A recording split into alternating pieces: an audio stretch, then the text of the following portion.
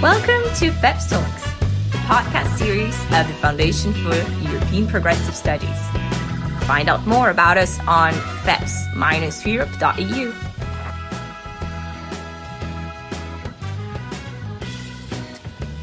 Bonjour, pour cette FEPS Talk, on va pour la première fois parler et enregistrer en français parce qu'on a un expert pour l'occasion, Pierre Larrouturou, membre du Parlement européen, qui est très influent sur les questions du climat.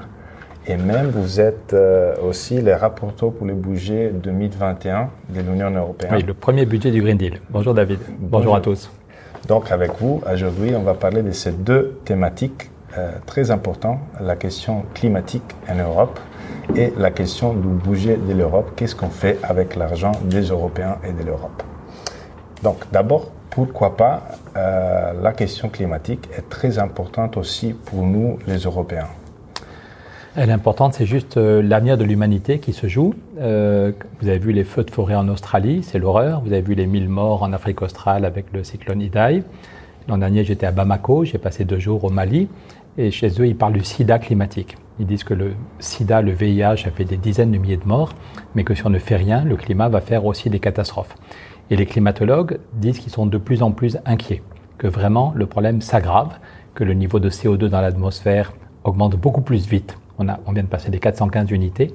Le niveau de CO2 dans l'atmosphère va 3 fois plus vite que dans les années 60 ou dans les années 70. Donc il y a vraiment une urgence. Et le problème n'est pas linéaire.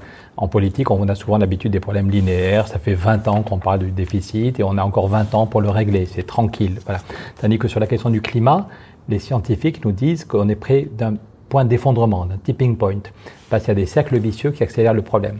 Comme la fonte des glaces fait qu'il y a de moins en moins de surface blanche, alors qu'on sait tous qu'une surface blanche, elle renvoie la lumière et la chaleur, et qu'une surface foncée, elle absorbe la chaleur.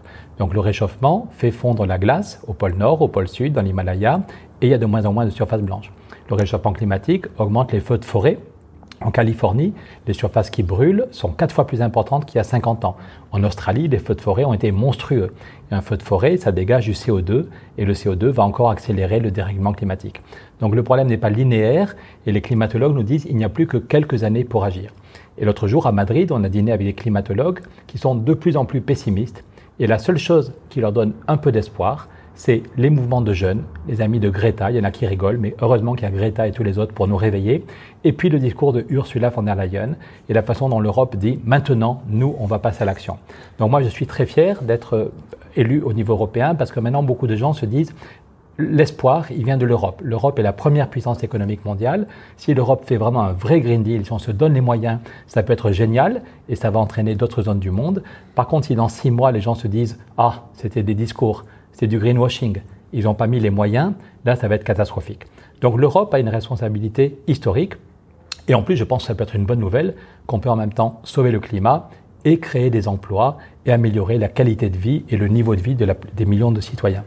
En effet, la Commission européenne de von der Leyen, avec aussi Frans Timmermans, qui est le commissaire dédié au changement au Green Deal européen, a déjà publié une communication sur les idées qu'on cherche de transformer en pratique dans les prochaines années. Donc, je vous demande quelle est votre idée de cette communication de la Commission sur le Green Deal européen et surtout, quelle est votre idée de points que cette Green Deal européen doit vraiment avoir, les nécessités à niveau de building blocks. D'abord, c'est vraiment excitant. C'est la première fois au niveau d'un continent qu'une équipe dirigeante est là seulement depuis 2 semaines. Ça fait seulement 2 semaines que Ursula von der Leyen, Frans Timmermans, Nicolas Schmit et les autres étaient là. Et en 2 semaines, ils nous sortent un discours qui donne des frissons dans le dos parce que c'est une vision très ambitieuse et très globale. Le discours de von der Leyen et de Timmermans parle de tout, des transports, de l'agriculture, de la façon de produire autrement, de consommer autrement, de manger autrement. C'est un discours vraiment très ambitieux. Et la question est de savoir, est-ce qu'on se donne les moyens pour de vrai, très concrètement? Si on veut diviser par 2 les émissions de CO2 dans les 10 ans qui viennent, ça veut dire qu'il faut isoler la moitié de toutes les maisons qu'il y a en Europe. Il faut isoler, c'est énorme, presque la moitié de toutes les maisons, la moitié de toutes les écoles maternelles, de toutes les universités, de tous les théâtres, de toutes les églises, de tous les bureaux, de toutes les fermes. Il faut faire des transports en commun dans mon coin des Pyrénées. Il ne faut pas que tout le monde prenne sa voiture pour aller au travail. Donc il faut faire des transports en commun mieux organisés ou permettre de travailler à distance. Il faut inventer des voitures qui vont consommer beaucoup moins. Donc la question du budget, elle est fondamentale. Quand Mme von der Leyen cite le très beau discours de Kennedy « We choose to go to the moon », c'est une très belle référence, mais « We choose to go to the moon », il a vraiment choisi Kennedy. Il se donne les moyens. Le budget de la NASA sera multiplié par 15. Les comptables s'arrachent les cheveux en disant « cet homme, il est fou ». Mais le budget de la NASA, c'est fois 15 en 5 ans. De même, quand on parle du Green New Deal, c'est une référence à Roosevelt, qui est un social-démocrate. Quand Roosevelt arrive, le pays est sinistré. Les gens pensaient que c'était foutu. Hoover n'avait rien fait. Un des surnoms de Hoover, c'était « Do Nothing », je n'ai rien foutu pendant 4 ans. Et Roosevelt, il est vieux, il est paralysé, mais en 3 mois, il va tout changer. Il y a d'abord une efficacité politique. Il y a 15 réformes qui sont votées en 3 mois. Roosevelt convoque les 2 assemblées le matin et l'après-midi, les lois sont votées et le soir, il signe. Et le lendemain, c'est pour de vrai. C'est pas pour rire, ça s'applique pour de vrai. Et le budget fédéral va tripler.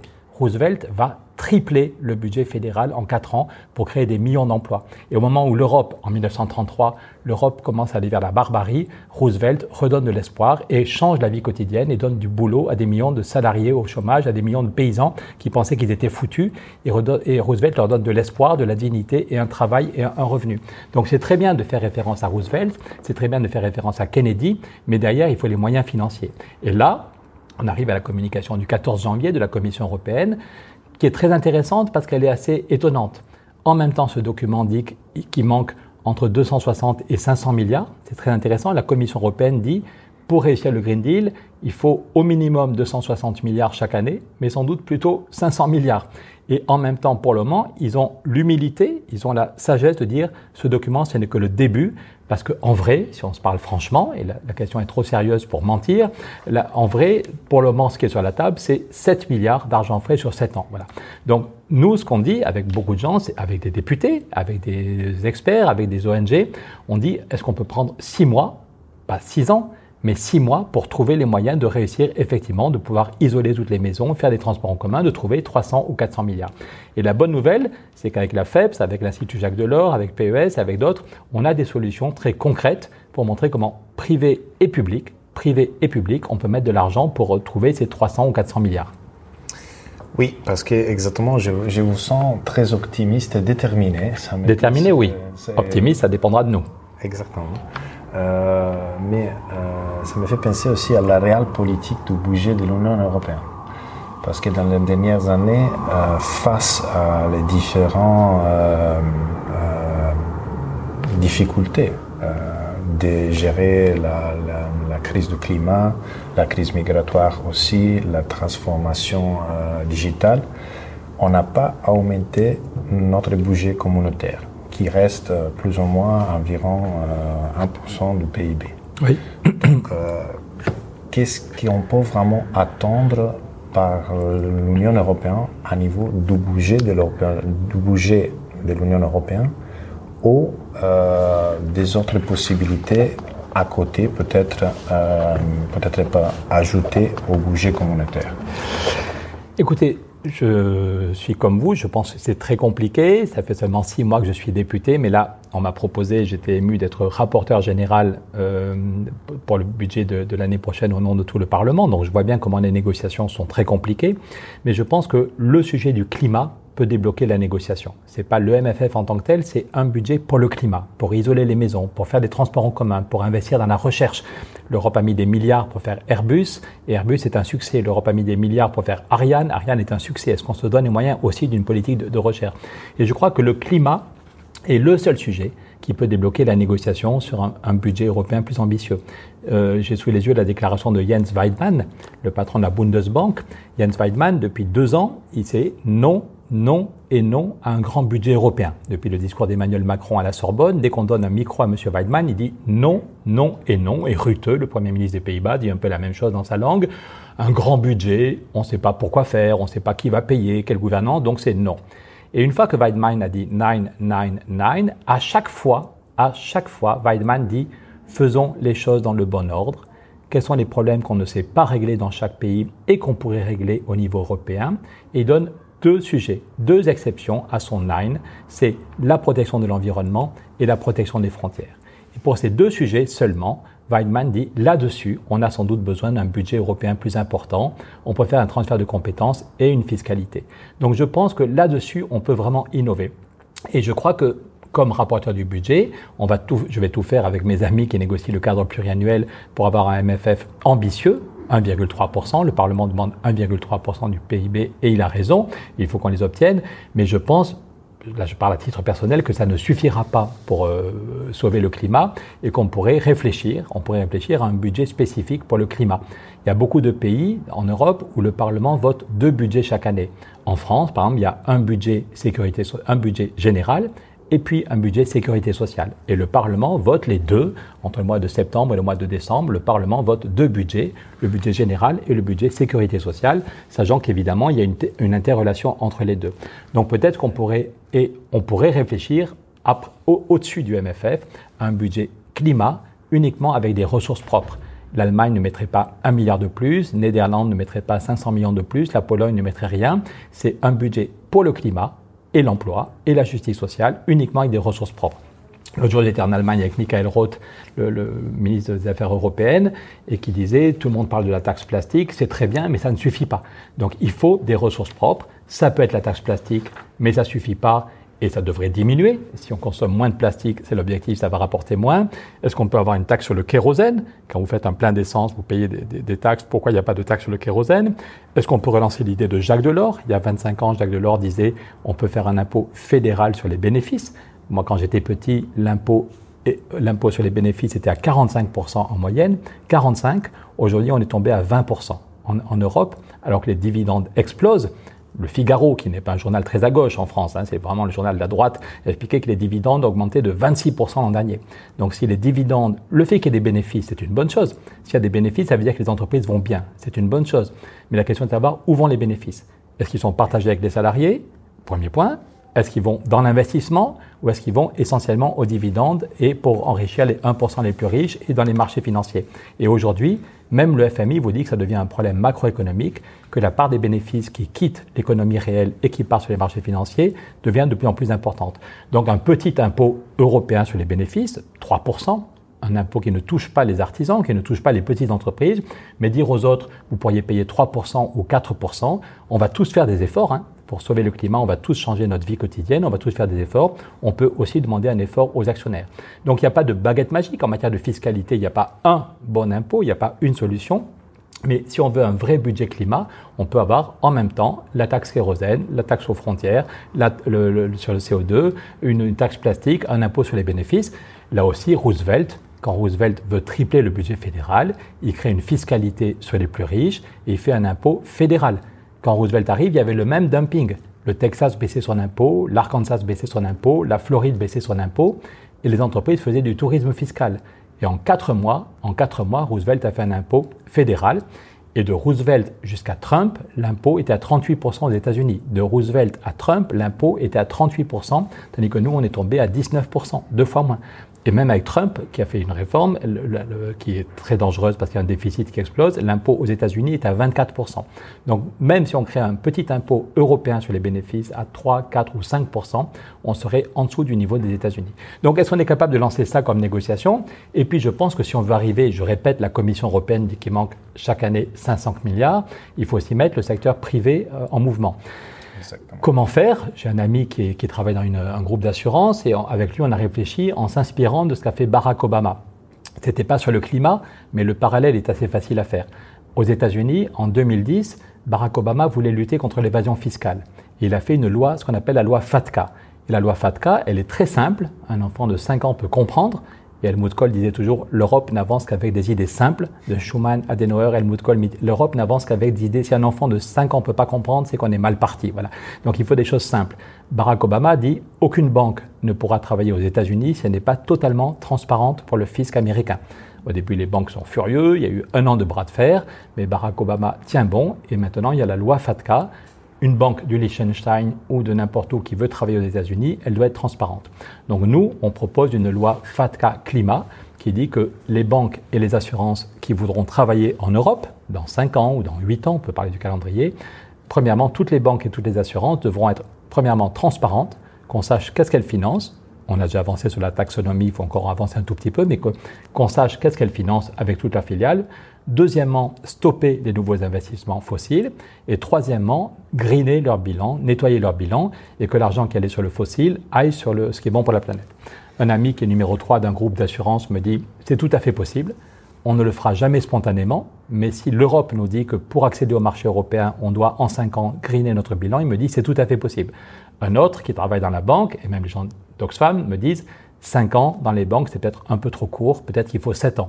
Mais ok, si c'est 5 ans dans l'assurance et 7 ans, ça va. Mais est-ce qu'on peut en parler? Est-ce qu'on peut faire une étude d'impact? Est-ce qu'on peut se mettre au boulot et se dire on veut, Barack Obama l'a fait et les banques ne sont pas mortes et les États-Unis ont gagné, voilà. Donc, est-ce qu'on peut faire ça? Autre solution qu'on met sur la table, c'est une vraie banque du climat. La banque du climat, c'est avec Jean Jouzel, mon ami Jean Jouzel, qui est prix Nobel de la paix, climatologue. On a lancé cette idée avec Michel Rocard, avec Stéphane Hessel, il y a 7 ans. Il y a 7 ans, les gens rigolaient en disant « Ah, une banque du climat, voilà ». Maintenant, tout le monde est d'accord pour une banque du climat. Superbe. Le problème, c'est est-ce qu'elle a une vraie capacité d'action? Comme député, j'ai auditionné M. Dombrovskis et honnêtement, Dombrovskis nous explique, le commissaire Dombrovskis nous dit qu'il espère, donc c'est pas sûr, il espère que dans quelques années, elle pourra faire 16 milliards de prêts. Quand on nous dit que la BEI va doubler ses prêts climat, c'est bien sur le papier, mais ça fait seulement 16 milliards parce qu'elle n'a pas de fonds propres supplémentaires et que pour faire 16 milliards de plus sur le climat, elle va couper ailleurs. Donc il y en a qui vont grogner. Il y a des budgets, d'autres. Donc nous, on dit qu'il faut plus de fonds propres. Au début, on pensait que l'Allemagne, que la France, que la KfW, que la CASA, que la Caisse des dépôts pourraient mettre des fonds propres. C'était ça notre projet, de demander à l'Union, aux États membres et aux grandes banques publiques de mettre de l'argent. On se rend compte que ça grogne. La bonne idée, c'est qu'on a eu, avec des gens qui, comme citoyens, nous aident et qui sont à la BCE et à la BEI, c'est qu'on sait que la BCE ne peut pas être actionnaire de la Banque du Climat. La BCE n'a pas le droit d'être actionnaire, mais elle pourrait apporter des quasi-fonds propres, ce qu'on appelle des prêts subordonnés. Et vous savez que la BCE sort d'un énorme quantitative easing, où il y a eu 2600 milliards de créés, et vient de relancer un nouveau quantitative easing. Christine Lagarde a dit « je vais créer 240 milliards cette année ». Donc je ne veux pas être trop technique, mais il faut que les citoyens, moi quand j'étais à Sciences Po, je ne comprenais rien, et mon cerveau se rétrécissait, je me disais « je suis trop stupide, je ne comprends rien en question monétaire ». En fait, c'est très simple. Avec le vieux quantitative easing, il y a tous les mois 80 milliards qui arrivent, des prêts à échéance qui arrivent sur la table de la BCE. Tous les mois, il y a 80 milliards, plus 20 milliards du nouveau quantitative easing. Donc tous les mois, la BCE a sur la table 100 milliards. 100 milliards d'euros, elle se demande qu'est-ce que je fais? Est-ce que je diminue mon bilan, ce qui serait possible? Est-ce que je le reprête de nouveau aux banques en disant vous faites ce que vous voulez? Ou est-ce que je mets cet argent pour le climat, pour l'emploi, pour la biodiversité? Et donc, comme à titre pour lancer le débat, on rappelle que si la BCE mettait 100 milliards de quasi-fonds propres, 100 milliards, ça vaut 50 milliards de fonds propres réels. Et la Banque du Climat, si elle avait 50 milliards de fonds propres supplémentaires, elle change complètement de braquet. Elle pourrait aider en France, en Italie, en Pologne. On aurait de l'argent pour isoler les bâtiments et faire des transports en commun. Donc voilà comment il faut du budget. Il faut sans doute aussi faire des économies. Il y a peut-être des projets des années 1980, 1970 qu'on peut peut-être, voilà, il y a peut-être à voir comment on utilise mieux au niveau européen et dans chaque pays. Il y a peut-être des choses qu'on peut mieux utiliser. Il faut un budget supplémentaire au niveau européen et je pense un budget climat uniquement avec des ressources propres. Et puis, avec la loi FATCA Climat, on a l'argent des banques et des assurances qui va se mettre au service du bien commun avec une vraie banque du climat. Et si en plus vous avez une directive qui dit par exemple que dans 20 ans tous les bâtiments doivent être isolés, là il y aura un vrai effet de levier. Ça c'est un plan très intéressant. Je trouve aussi, merci David. Et très concret aussi. Je vous écoute et je pense que voilà, en réalité c'est même pas trop difficile à réaliser parce que en réalité ça signifie aussi réutiliser une partie de la structure européenne qui existe déjà. Donc, quelles sont les réactions que vous avez aussi à niveau européen avec les institutions européennes sur la volonté politique vraiment de réaliser, par exemple, une banque de climat, que, selon la proposition que vous venez de faire, c'est une collaboration à la fin entre la BCI, la BCE, oui. Les banques pour la promotion nationale.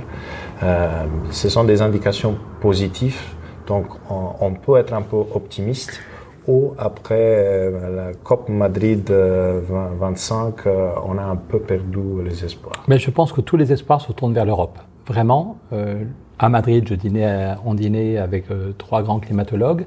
Ils n'ont jamais été aussi pessimistes. Quand on voyait la fonte des glaces au Groenland, quand on voyait le CO2 dans l'atmosphère, quand on voyait les feux de forêt en Australie depuis, la seule chose qui les rend optimistes, c'est les mouvements des jeunes dans la rue et le fait que l'Europe va se donner les moyens. Donc maintenant, et il faut qu'on arrive à Glasgow, le fait que Madrid était un échec, on le savait, malgré le boulot fabuleux qui a été fait par Pedro Sanchez et Teresa Ribera, mais politiquement, on savait très bien que ce serait très difficile.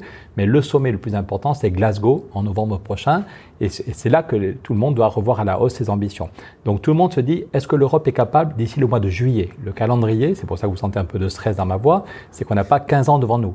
Le but, c'est qu'on ait une décision historique en juin ou en juillet. Il y a un sommet le 18 juin, Mme Merkel, M. Macron, M. Rutte, M. Sanchez vont se retrouver le 18 juin pour parler du Green Deal. Parce que le 18 juin, tout le monde comprend que c'est pour de vrai. Vous savez, en principe, à l'âge de 3 ans, un enfant fait la différence entre ce qui est pour de vrai et ce qui est pour de rire. Donc, est-ce que le Green Deal, c'est pour de vrai? Est-ce qu'on va y mettre les moyens? Et c'est génial. Et si l'Europe le fait pour de vrai, il y a un sommet entre la Chine et l'Europe à Leipzig le 14 septembre, on peut penser que si l'Europe montre que c'est possible et que ça va créer des emplois, le ralentissement économique, il est partout pareil. L'Allemagne est à 2 doigts de la récession et la Chine a un très fort ralentissement et ne sait pas comment créer des emplois. Donc si l'Europe, en juin ou peut-être en juillet, un ambassadeur me dit on peut faire un sommet extraordinaire en juillet, voilà. Mais si l'Europe, avant l'été, annonce une décision qui déchire, qui est pour de vrai, tout le monde comprend que ça va changer tout, la Chine peut dire OK à Leipzig et Glasgow est un succès. Par contre, si en juin ou en juillet, on voit les chefs d'État se séparent sur un échec, les chefs d'État ne sont pas capables de financer le MFF, sur le Green Deal, on a 7 milliards sur 7 ans, c'est du pipeau, ça peut être absolument catastrophique. Sachant en plus qu'il est très probable qu'on va vers une nouvelle crise financière.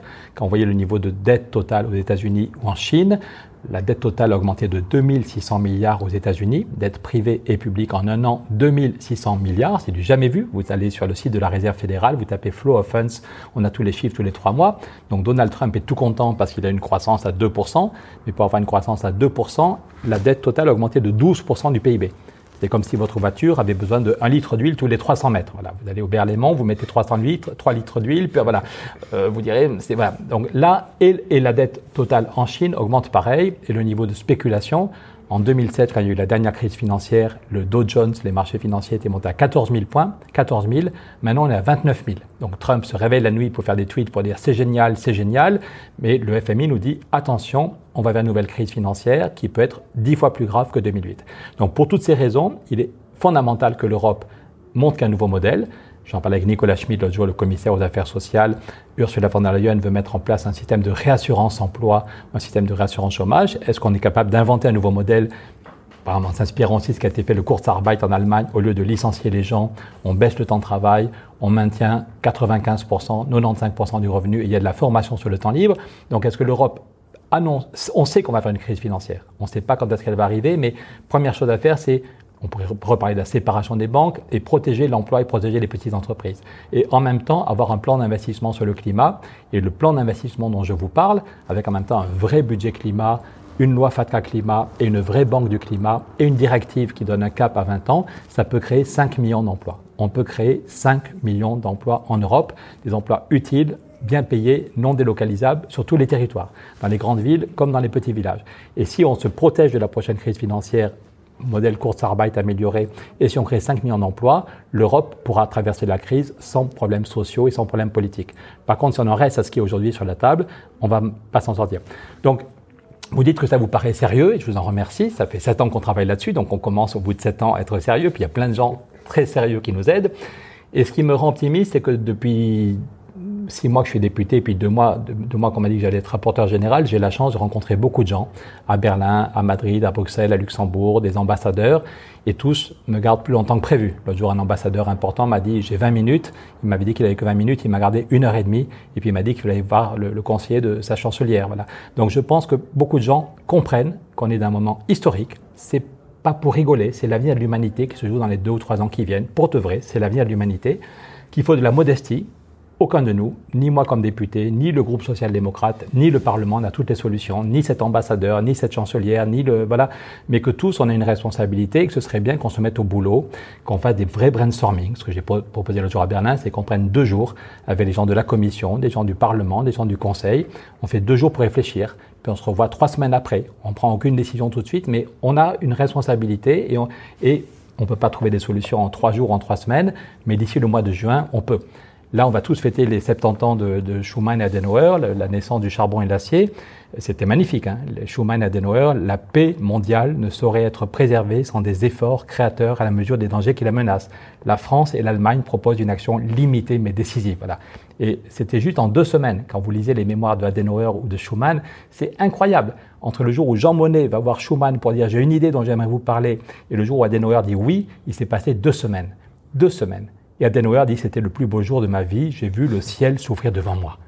Ils ne savent même pas combien d'entreprises sont concernées, les actionnaires sont prévenus le lendemain, mais Adenauer et Schuman ont compris que c'était ça qu'il fallait faire. Donc est-ce qu'on est capable, 70 ans plus tard, la paix mondiale aussi est en jeu. Les climatologues, ils ont reçu le prix Nobel de la paix, parce que si on a 150 millions de réfugiés climatiques, la Banque mondiale nous dit qu'on aura 150 millions de réfugiés climatiques dans 30 ans, personne ne sait comment on gère de façon fraternelle et non violente. Donc vraiment, joyeusement, on a tous un cerveau qui marche, on est tous adultes, on n'est pas là pour se raconter des blagues, on n'est pas là pour se mentir. Est-ce qu'on est capable, les 3 instances, avec les citoyens, avec les jeunes qui sont dans la rue, avec les experts de la société civile, est-ce qu'on est capable de se donner 6 mois pour inventer un nouveau contrat social qui nous protège de la prochaine crise financière, qui nous permette de gagner la bataille du climat? Ma dernière question pour la FEPS Talks d'aujourd'hui, c'est lié à un sujet que vous venez de toucher, la relation entre le climat et l'emploi. Parce que souvent, et ça c'est l'expérience un peu de Gilets jaunes en France aussi, c'est que la question climatique touche un peu toutes les personnes avec des difficultés parfois d'arriver à la fin du mois. Alors, pour un politicien aussi et pour l'Europe aussi, il faut vraiment comprendre et lancer une narration, des idées pour faire vraiment comprendre que le climat et la lutte contre les changements climatiques, c'est une opportunité pour tous, pas seulement pour quelqu'un dans les grandes villes, pas seulement pour qui peut changer sa maison et la rendre plus soutenable, mais c'est une question des opportunités pour les gens et pour tous les travailleurs. Moi, je pense que dans ce contexte de création d'emplois, la proposition que la Commission lancera le prochain mars sur la stratégie industrielle européenne inclut un plan d'action pour l'économie circulaire. Ça va être crucial pour dire d'ici à Bruxelles qu'est-ce que vraiment on veut faire pour changer l'économie, pour changer la production et la façon de consommer en Europe. Quelles sont vos attentes? Quelle est la nécessité de changer la politique industrielle en Europe? Qu'est-ce qu'on peut faire? Qu'est-ce qu'il faut attendre? Mais effectivement, l'économie circulaire, c'est une des parties de la solution. Au lieu de jeter un bien quand il a une machine à laver, quand au bout de 6 ans, elle est en panne, lutter contre l'obsolescence programmée, recycler, réparer et faire ça avec des salariés qualifiés et bien payés sur notre territoire, plutôt que de continuer dans une logique de consommation et de déchets, c'est un des changements tout à fait importants. Mais la dimension sociale, elle est aussi dans le secteur du bâtiment. Si on veut diviser par 2 nos émissions de CO2 dans les 10 ans qui viennent, il y a un énorme effort pour toutes les maisons qu'on voit à travers la fenêtre, il faut qu'elles soient isolées. La moitié des maisons doivent être isolées dans les 10 ans qui viennent, la moitié des fermes, la moitié des universités et des écoles. Donc ça crée du boulot. L'autre jour, j'étais à Grenoble, dans le sud de la France, et je voyais un monsieur qui habitait dans un logement social depuis 15 ans. Il expliquait, ça y est, depuis 3 ans, on a isolé mon immeuble. Il disait, ça change tout. D'abord, c'est beaucoup plus confortable. J'ai moins chaud l'été, j'ai moins froid l'hiver, c'est beaucoup mieux. Et puis j'ai gagné 800 € chaque année sur mes dépenses de chauffage. J'ai gagné 800 €.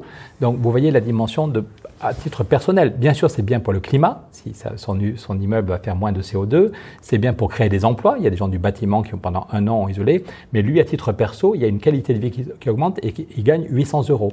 Et le maire de Grenoble était là, il disait c'est super, mais je fais 3 immeubles, 3 vraies isolations chaque année. J'aimerais en faire 300 ou 3000 si j'avais des aides européennes. Donc je pense que c'est nous aussi, les sociodémocrates, de porter ça. C'est en même temps le climat et l'emploi et le pouvoir d'achat. Vous voyez, j'ai sous les yeux, mon ami Josep Borrell a fini sa campagne en Espagne avec un pacto europeo pour el clima, el empleo, il poder aquisitivo, désolé pour mon accent catastrophique, l'emploi, le climat, l'emploi et le pouvoir d'achat. Voilà. Et la question de la justice sociale, là, avec les Gilets jaunes, on la voit bien en France. Quand Emmanuel Macron demande que tout l'effort repose sur monsieur et madame tout le monde, et en particulier sur les plus modestes, c'est inacceptable. Il faut se souvenir qu'il y a 30% des Français, et je pense que c'est valable dans tous les pays, qui n'ont pas 1 euro d'économie. Tous les mois, ils sont dans le rouge. J'ai une amie qui est au RSA et qui me disait qu'à chaque fois que quelqu'un sonne, elle a peur que ce soit un huissier qui vient là pour la foutre dehors de son logement. Donc quand vous êtes tous les mois à 500 €, vous gagnez 500 € et le banquier vous engueule tous les mois et vous avez peur d'être foutu dehors, on ne peut pas même demander de mettre plus d'argent pour sauver la planète dans 30 ans. C'est juste, est-ce que j'ai encore mon logement? Est-ce que j'ai encore de quoi de temps en temps faire un cadeau aux enfants, de temps en temps offrir une pizza, mais même pas, elle en rêve pas. Donc la question de la justice sociale, elle est évidemment fondamentale en permanence, mais aussi pour réussir la transformation. Pour des paysans, si vous voulez que les agriculteurs changent de pratique, aujourd'hui, parce qu'on a cassé les outils de régulation, pendant 20 ans, l'Europe a protégé le revenu des paysans avec les quotas laitiers, avec les quotas, on avait, sans faire de subventions, les paysans vivaient de leur travail. Et puis en 2005, des libéraux ont décidé de casser ces outils de régulation. Et maintenant, les prix s'effondrent. Le prix du lait s'effondre, le prix de la betterave s'effondre. Il y a plein de paysans qui se suicident dans tous les pays parce qu'ils gagnent 500 € par mois. Ils travaillent 70 heures par semaine et ils gagnent 500 € par mois. Vous ne pouvez pas demander à un paysan de changer ses pratiques si vous n'avez pas une aide financière. Donc le besoin de parler à l'intelligence des gens et le besoin d'aider financièrement les gens, il est dans tous les secteurs. Et du coup, ça peut être une bonne nouvelle, je le répète, le modèle libéral, le modèle américain va s'effondrer. Il faut toujours plus de dettes avec un niveau de précarité, toujours plus de dettes pour un peu de croissance. Je pense que l'Europe peut inventer un modèle de prospérité où on montre qu'on peut en même temps tenir bon sur la justice sociale, sur l'efficacité économique et sur la protection du climat. Et si l'Europe le fait, on aura un effet de domino positif. Peut-être que la Chine et le Japon feront pareil et que celui ou celle qui va remplacer Trump fera pareil. Mais maintenant, c'est à l'Europe, pas seulement dans des discussions comme aujourd'hui, pas seulement dans des livres ou des colloques, mais que les gens qui viendront pour les Jeux Olympiques dans quelques années en Europe se diront « mais ça bouge de partout, c'est génial ». Il y a en même temps des chercheurs, en même temps des gens dans le bâtiment, en même temps des gens dans les transports en commun, les agriculteurs, et c'est meilleur pour la santé, on va respirer un air moins pollué, on va avoir une alimentation plus saine. C'est une bonne nouvelle. Le problème du climat, c'est pas juste une catastrophe. Quand on voit les feux de forêt en Australie, on est tous catastrophés, on a l'impression qu'on va vers le chaos. Mais ça peut être une très bonne nouvelle si on invente un nouveau modèle. Sur ça, je pense qu'on peut conclure notre FEPS Talk parce qu'on vient de comprendre, et maintenant on est tout rassuré, que la lutte contre le climat, ça va nous donner une vie meilleure sous beaucoup de situations différentes. Yes, we can. Un grand merci, Pierre Leroux. Merci, David. Et bon courage pour votre activité politique. Merci. Thank you for your attention. If you found our conversation interesting, do not hesitate to share it on social media with the hashtag FEPSTalks. More is yet to come. Stay tuned.